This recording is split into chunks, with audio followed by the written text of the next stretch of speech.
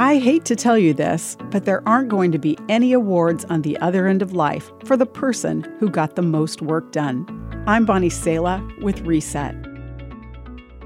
Work is a good thing, but God's idea of a well-lived life isn't a productive one, but rather a fruitful one. Alice Frayling points out that there's a difference between productivity and fruitfulness. Productivity results from all the tasks I accomplish. Fruitfulness comes from within and includes non-tangible ways I relate to others. Godly fruitfulness doesn't come from our work, but rather in our agreement to let the Spirit of God work in us.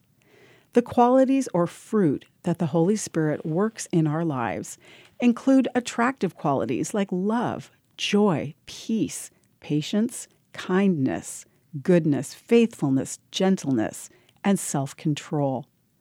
Who has shared their fruitfulness with you? I think back to my high school pastor who poured into the lives of the teen leaders in our youth group. Each week, he'd show Jesus' love to us by meeting with us individually. He'd ask how we were doing at really living the Jesus way. He'd even bring a brown bag lunch to a student's high school to sit on the grass and eat with them. His focused attention on us had a huge impact. At least 6 of those students became vocational missionaries.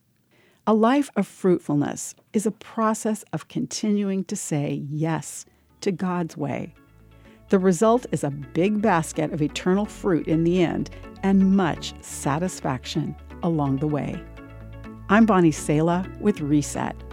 To hear this again, read or share this, or to find more resources like this, visit guidelines.org.